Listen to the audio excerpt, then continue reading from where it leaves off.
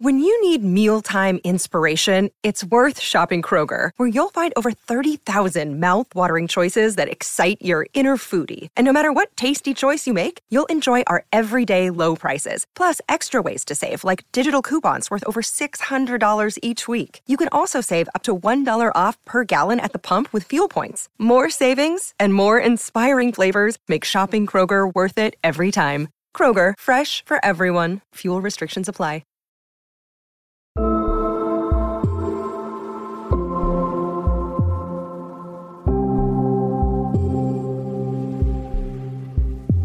Racism was so hideous. Segregation and discrimination. This is what Carol Moseley Braun's family endured. If somebody white was coming down the sidewalk, you couldn't stay. But racism didn't stop her grandfather from serving in World War I and her father from serving in World War II, setting examples of selfless service for her. They just told me I could be anything I wanted to be, and I could do whatever I thought I could set my mind to doing, and I believed them. And that was how it was that I set out on this path.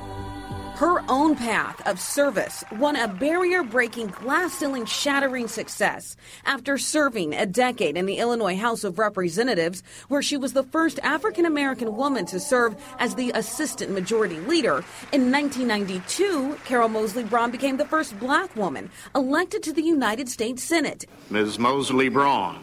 And the first female senator from Illinois. 92 was called the Year of the Woman. It was the first time 4 women were elected to the Senate. I wasn't there to be a black senator. I wasn't there to be a woman senator. I was there to be the senator for Illinois. And that's what I tried my best to do. And I hope that posterity will say that I did. She was also the first woman to serve on the Senate Finance Committee and one of the first women on the powerful Judiciary Committee. When you're in the room and you're able to speak up for people who might otherwise be voiceless, then you can make a difference, and that is worth the price of admission.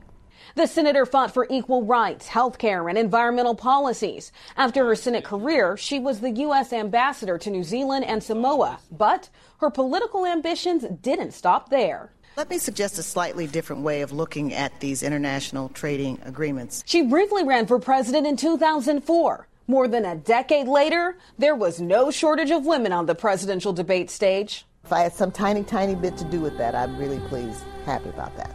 And women of all races and backgrounds continue to shatter ceilings in the political arena. Moseley Braun admits her political journey wasn't easy. Her strategy, keep moving forward. If you know what you believe in, and you know what you're there to do, and if you just one foot in front of the next, and just keep trying to do it, you won't succeed all the time, but even in failure, you will be able to be proud of yourself because you say, I gave it my best.